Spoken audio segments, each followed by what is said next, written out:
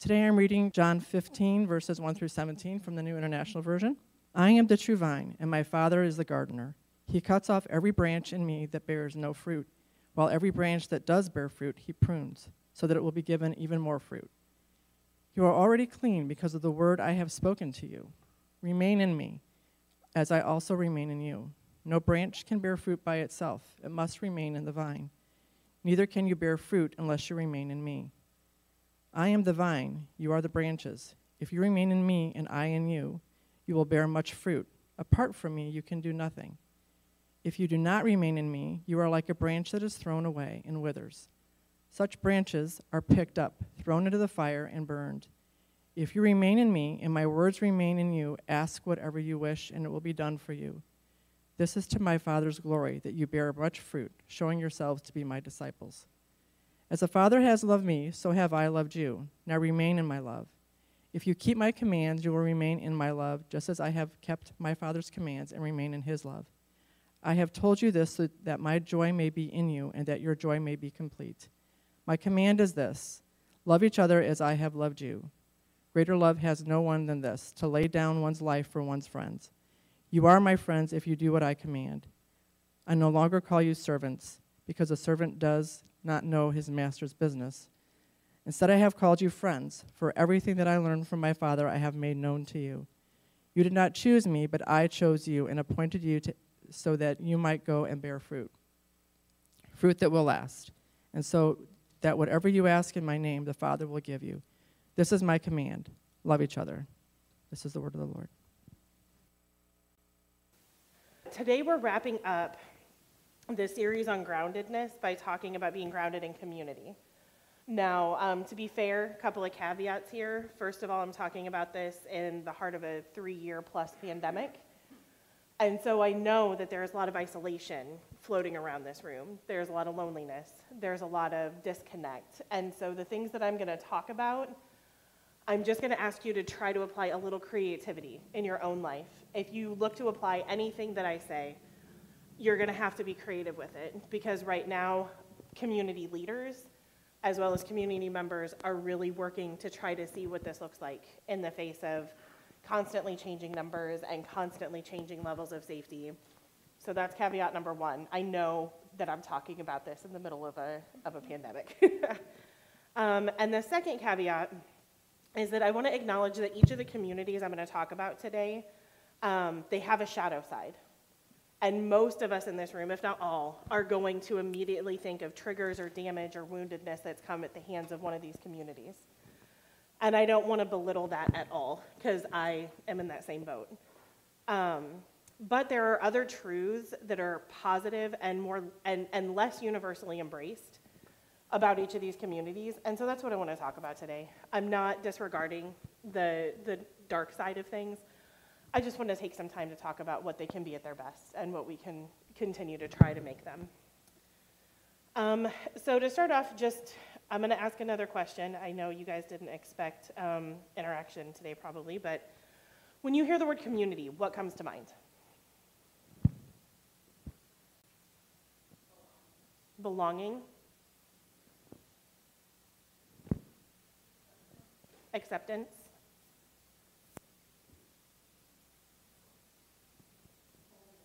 Wholeness. Yeah. Family. Unity.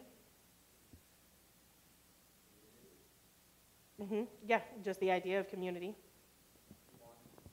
Belonging. That's what we hope we get out of community, right? So a couple of definitions. Just a basic definition: community is a group of people living in the same place or having a particular characteristic in common. So whether it's the feminist community, the LGBTQ community, the faith community, the Republican community, we create communities wherever we have commonality, whether it's geographical or an interest. Another definition comes from the Greek that we see in the Bible translated as church. This word actually really does just mean a gathering of citizens or people in a public assembly. So it did not have an overtly religious connotation when Jesus talked about building his church and when they talked about the church in the New Testament. Obviously, that was the core of the community that they were developing. But that word church didn't hold them to any particular type of standard other than it's a gathering. It could be political, religious, vocational. So the Moose Lodge, a protest, school, work, family, these are all communities that we find ourselves in. And then a final definition comes from the Diana Butler Bass book, Grounded.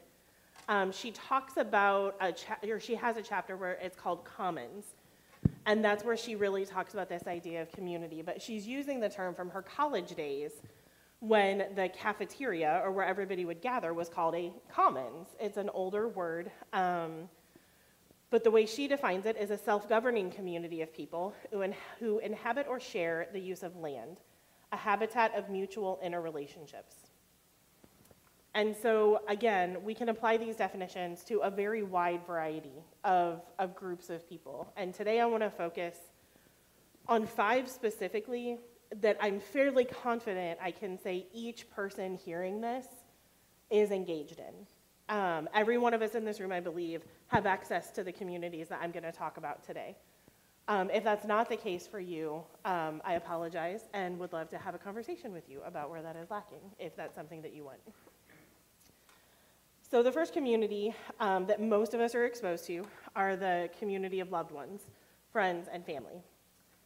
At their best, our families and our friendships are meant to teach us a shared language, history, and tradition. They are meant to reflect to us the values of our people, not in an exclusive way, but in a those who belong share these values. We learn to protect each other and stand up for one another. We make space for our differences because there is a deeper commonality that we know brings us together. This is something that has gotten really skewed somehow in my lifetime, but that at its best is part of what that's supposed to look like. We learn forgiveness, we learn vulnerability, we hopefully learn to trust in the face of the fears of rejection and abandonment. Again, I understand that for many of us, we had the opposite experience, but this is what those communities are meant to provide. We also grow and mature as people. We face our own baggage and our own flaws, and we deal with them rather than always blaming other people when things go wrong or staying in selfish or toxic mindsets. We are all very careful to make sure that we are looking for toxicity in our environments these days. We need to make sure we're looking inside as well, because sometimes we can contribute to that toxicity, even if we don't know that we're doing it. Because a lot of times toxicity doesn't come from maliciousness, it just comes from dysfunction that hasn't been addressed yet. And then we get to experience the feeling of relief as our burdens are shared by others, and a feeling of purpose as we help carry other people's burdens. That's the point of the prayers and joys thing. I know it can feel just like another thing that we do, but that's the heart of it, is when somebody shares about a brother-in-law or a friend, we're meant to carry that burden with them, that worry, that anxiety, and we're meant to tell those people, I will continue to lift that person up in prayer as well. Not because we can fix the problem, but because we believe that God can. And we want comfort, and we want that person to know that they're not carrying that worry alone. That's what it means to bear each other's burdens, and that's part of what we're supposed to learn first and foremost among our families and friends. And I hope, beyond hope, that you have all had that experience. But you're not meant to carry all your burdens alone. If you're looking at your life and saying it's too much, it probably is, because you're not meant to carry it on your own. So I first learned about some of this, not in my nuclear family, but as a teenager, first as I found friends in high school with my fellow nerds and theater geeks, and then in my first church among the young people and the leaders there. I belonged to people in a real way. People noticed if I was missing for the first time in my life. They wanted to hear my voice. I learned to take a compliment. I learned to receive help. I learned to listen to others, to share space with people I didn't like or I didn't understand, and to develop a commonality outside of those dislikes. Over 100 late meals at Steak and Shake in Pekin and in our homes and on road trips, bonds were forged that still exist today. There are people I do not like who did active damage to me that I'm still connected to, like family, because of the amount of time and history that went into those relationships. And if I heard that one of them was hurt or in need, even if I didn't want to, I would be compelled because they are like family. Friendships today are my found family. I don't have a close connection to my biological family. And I'm going to say something that is very controversial in a world of TV where everything horrible is excused by but their family. You don't have to engage destructive, dysfunctional, or toxic people even if there's a blood relation. You can find that elsewhere. It just is what it is. And so my friends have become my found family. I have learned how to live out those roles through the people that I have chosen and who have chosen me to create life together. And that is the role of friendship. That is the role of family. And if you don't have a good one, you can go find one. You can create one around you. The second, and this is not in any particular order, just so you know, but the second type of community that I experienced, and I think most of us probably experience, are our spiritual communities. And there's kind of a two-parter here, because there's Big C Church, and what I mean by that is the church universal, the cosmic church over time and space that Jesus told Peter he was going to start, right? Like that faith community of following Jesus. But then there are the individual churches, the Imagos and the St. Paul's, and the smaller communities where we live out that relationship to the larger church. Our Big C Church is our connection, like I said, through time and space, over language and cultural barriers. And at our best, despite political and ideological differences, we find a commonality, if nothing else, at the table, at the communion table. We might even believe different things are happening. We might not agree on what is occurring, but we can all agree that there is something central and profound happening at that table. And when we share that meal, we are saying, this is the most important thing, is that we have Jesus in common. It's the heart of why we use liturgy. So prayers that have been written by other people, following a Book of Common Prayer through the lectionary of scriptures. We know the scripture that's being read is being read by thousands and thousands of people all over the world in some cases. It can be a little bit harder when we zoom in, right? Because the local church is where most of us have experienced damage and wounding, if there is damage or wounding from the church. But the church is called the body of Christ, and in our passage, Jesus tells his disciples to remain in him and his love. We don't have another vehicle. There's not a plan B to the local church. So if we want to live this out, we have to do it together. And maybe not here if this isn't the right place, but you're only going to be able to do that in a community with other people. For better or worse, as stated in the book, The Liturgy of the Ordinary, our love for the Church Universal is worked out in the hard pews or folding chairs of our particular local congregation. A local congregation, a parish, is our small concrete entry into the universal church. It is the basic unit of Christian community and the place where we encounter God in word and sacrament. The body of Christ, ancient, global, Catholic, meaning universal, is only known, loved, and served through the gritty reality of our local context. And I will try very hard not to wax too long on this one, but I saw the beauty of this particular dance taking place in a couple of different ways when I was young. The first was at an InterVarsity chapter camp on Lake Huron, where I was with all sorts of different types of believers, and I was a fairly baby Christian. And I won't tell you the whole story, but it ends taking communion with pretzels and a can of Sprite with believers of all sorts on Lake Huron under the Northern Lights, with one person not even taking communion with us because he believed you had to be ordained, but he sat and he prayed and he wanted to be part of what happened in that moment. That was the first truly profound ecumenical moment I ever had. And it obviously, however many years later, is still impacting me today. I learned this praying with monks and church friends in a smoky, cedar-smelling chapel in Princeville.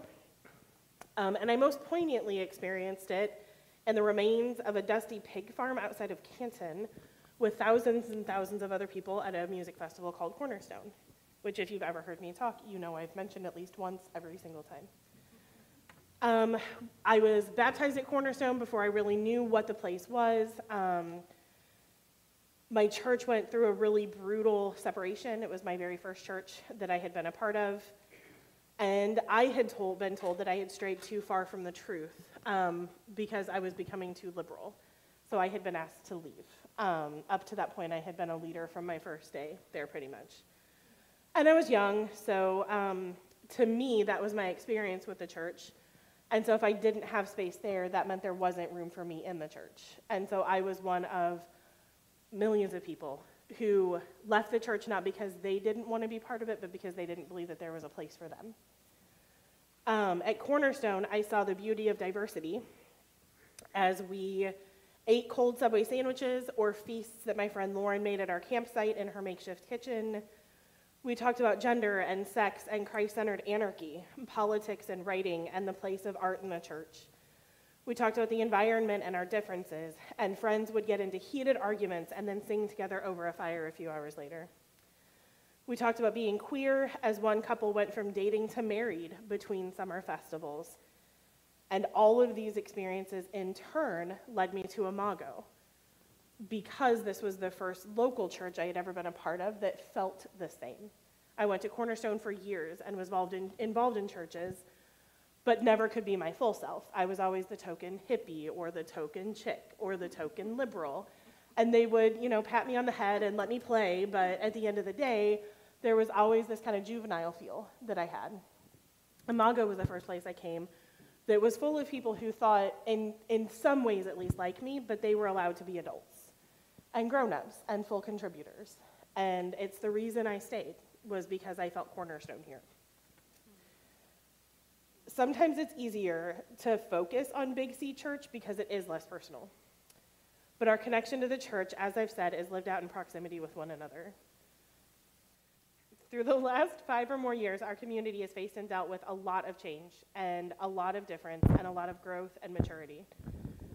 We have gone from being a baby church that was planted to a church in the temperamental teens, figuring out who we are, and it's made up of each of you. You are each a piece of the DNA of what Imago is, whether you've been here for 12 years or... So like I was saying, you influence the community and you matter.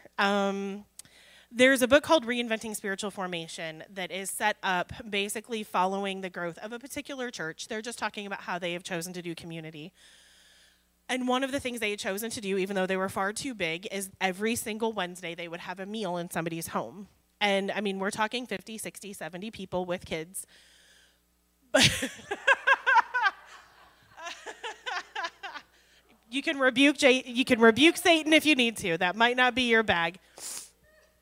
But there is a section in there that has stuck with me for years and years, because they're talking about the reason that they still insist on doing it, even though it's becoming uncomfortable.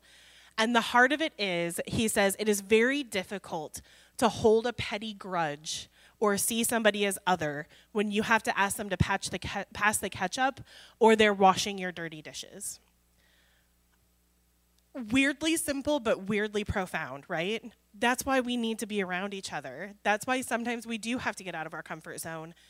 Maybe not 70 people in a basement, but maybe 5 at a coffee shop. There is a sense of you only grow in your capacity to love people who are different from you by being around people who are different from you. So then moving on to geographical communities, neighborhood, city, state, nation. This one is tough for me, and I'm just going to put it out there. You can absolutely disagree with anything I'm about to say. I am a pacifist, and I am not a nationalist. So if you are, I do not mean any judgment by anything that I say.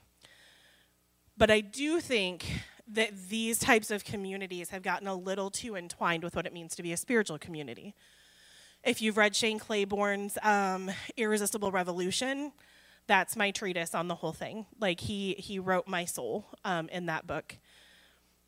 But my first awareness of my collective community due to citizenship was 9/11, which happened in my early 20s.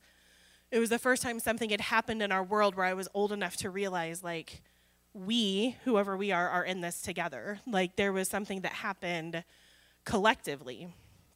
And that was very profound, but immediately I was jarred by the prayer groups and the church services I went to in the coming weeks that were so full of hate and so full of violence and so full of harshness.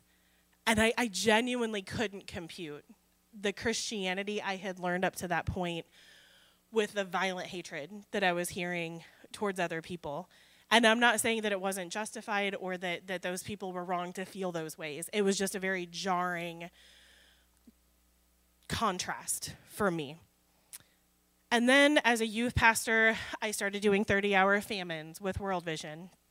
I started learning about things that are happening in the sex trade and human slavery even today. I began to see through my job the racial and economic divides in Peoria and how drastic those lines were drawn. I began to see the butterfly effect of how decisions made by one group of people have so many consequences for other groups of people, and a lot of times those are inadvertent consequences, but they could be avoided. I went through all of the compassion fatigue and, like, which chocolate can we buy and which coffee can we buy, and should I stop shopping at Old Navy even though I can't afford anymore? Like, is it better to use the disposable cup for coffee or the glass cup for coffee and then use the soap and the water to wash the cup of coffee? Like, I was plagued in my 20s trying to figure out how to balance out the effects that I knew my choices were having on the global community. The reality is, and I know this is going to seem idealistic, but we are part of a different kingdom. And it's not an in or out thing. It's that those who have chosen to follow Jesus, he has told us very clearly, you're called to live a different kind of life. You're called to have values that are going to put you at odds with the systems of power. It's what got Jesus crucified. And it's what he's talking about in the Sermon on the Mount that we're talking about during Eat, Strengths, and Orthodoxy.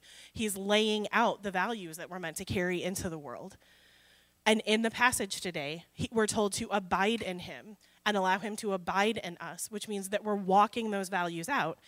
And shockingly enough, as Danny called out, the highest calling of that is love. And I'm going to give you a definition for love. If you, like me, have struggled with boundaries or codependency in your past, this can be a hard thing to hear because we don't know what it looks like. And decades ago, I felt like God gave me a definition, and it could be wrong, but I felt like I was given a definition that was doable for me.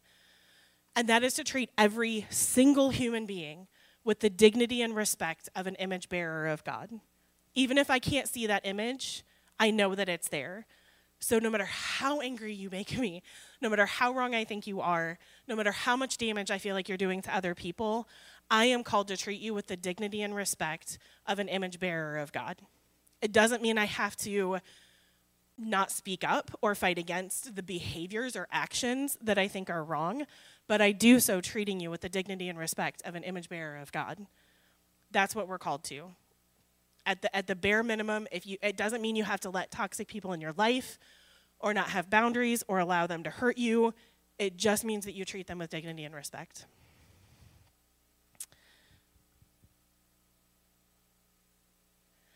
So we each have to determine how we're going to engage our geographic communities and what level we're called to be involved with. Some people are called to Washington, D.C.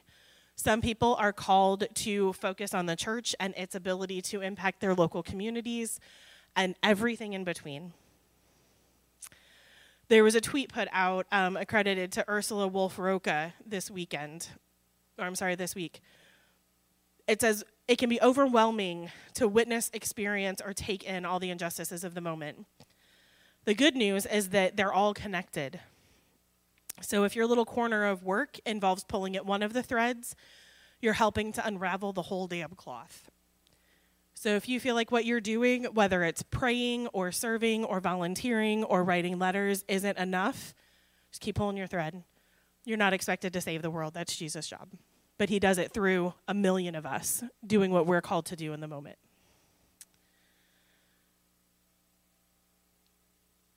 we're all connected beyond these boundaries in another type of community. And I won't go too long on this one because I could go forever. The reality is we're all connected, right? Regardless of religion, regardless of race, regardless of nationality. We are in a community with all of humankind and with the natural world. Any disconnect or us versus them or disregard for those connections, in my opinion, is a form of insanity, and it's a form of self-destruction. Every sin, and obviously I'm sure you could find one that doesn't fit this, but every sin in Scripture, from the Ten Commandments to the messages of the prophets to the New Testament epistles, is all fruit from the same poison tree of division, selfishness, and the delusion of us versus them.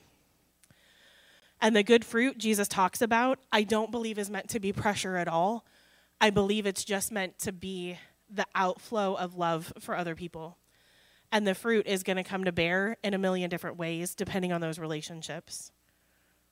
But the cornerstone is that we have an interconnectedness in Jesus.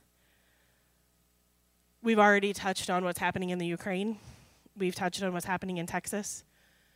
We in this room are affected by those things. Not to the same extent, but we're humans who are connected to the other humans on this planet. We're connected to the Russian soldiers. We're connected to the terrified Ukrainians. We're connected to the suicidal trans teens and to the politicians who are trying to target them. What we do with that connection is up to us, and there's no judgment if you choose to deny one of those connections because it's just too painful, but I do believe it is the reality that we live in. We need to build a bigger table. And I think this is true in our relationship even to nature. Vicki talked a lot about it. One example I can use is a meal that we eat. You don't have to be a vegetarian to honor the energy of the animal that gave its life so that you could be nourished, right? And to acknowledge that at the end of the day, your body will then eventually nourish others. And so there are ways to acknowledge this interconnectedness without having to completely change your personality or your values or who you are. So to land the plane, how do we stay grounded? How do we abide in Jesus and the communities he's provided? One step is to evaluate the friends, the family members, and other communities that you're in. Make sure that they're healthy within reason in and of themselves. If you're in a toxic community, remove yourself from that community or find ways to remove the toxicity. But don't just stay in a community that's damaging. Even if it's a work community or a family, something that you can't extricate yourself from, at least take the time to honestly evaluate it. We need to acknowledge the communities we have available to us. Peoria has so many opportunities. Part of my job in another life was literally to connect people who were new to the area, whether it was sports, theater, arts, more sports, 5Ks, charities, sports, whatever it was. Even if it was something I knew nothing about, like sports, I could connect you to the people who were like you. I could connect you to the places where you could find your people. Peoria actually has a lot to offer, even in the midst of a pandemic. But you have to know where to look. It's not like a big city where it's just out there. And these communities are spiritual and hobby and political. They cover the gamut. So just take the time to look for the communities. Church offerings. We have this small group coming up. Eat, Drinks, and Orthodoxy. Volunteering. You've literally heard about multiple ways to engage the community just in the announcements this morning. And again, it's not about doing everything. It's about finding one thing that helps you get a little more connected to the community that's available to you. It will require discomfort in putting yourself out there. Do it anyway, because that's part of the point of a community. And then we do the work that's spoken of already in this series. Like I said, Vicki talked about our connection to the natural world. Melinda talked about our connection to home. Brian talked about staying connected through spiritual communities. There's so many things outside of our control, but there are ways that we can engage. And the very last thing I want to talk about, and this is going to, I know, get hippy-dippy, the very first relationship we're in. I listened to a slam poet talk this week about this idea. You are your own first love. I know, it's like cheesy and whatever, but really, how do you talk to yourself? It's good. Keep the conversation going. But how do you treat yourself? The shame that the guy was talking about in the announcement, how much of that resonated? How mean are you to yourself? How much scarcity do you carry into the world? How many assumptions do you take into your conversations with people about what they're going to think of you, usually slanted to the negative? We all have an inner dialogue, an inner critic, but we're also given this model, whatever you believe about the Trinity, we see that there is this relational aspect even within God. There's the Word that turned into Jesus. There's the Father. There's the Spirit. There's this community aspect. So you're not schizophrenic to think about the relationship that you have with yourself. But the truth is, we can only healthily engage a community in as much as we ourselves are bringing our best and are doing our own work. That means owning our own flaws, owning our own triggers, our filters, and our weaknesses, addressing our wounds and seeking healing so that we ourselves can be healthy contributors and not carry those wounds into those communities in ways that expect from others more than is fair. This is not the same as carrying each other's burdens. We need to be able to make space for others to be different without perceiving them as oppositional. Somebody can disagree with you and not actually be opposed to you. We need to work on skills like active listening, compassion, and resilience. And we need to be engaging our own passions and interests and making ourselves a priority. I want you to have permission to prioritize your relationship with yourself, because that is the very first and foremost person Jesus has called you to love. You love your neighbor as yourself. And I don't think that we're reading into it to put that emphasis there. You can only love others as well as you have learned to love yourself.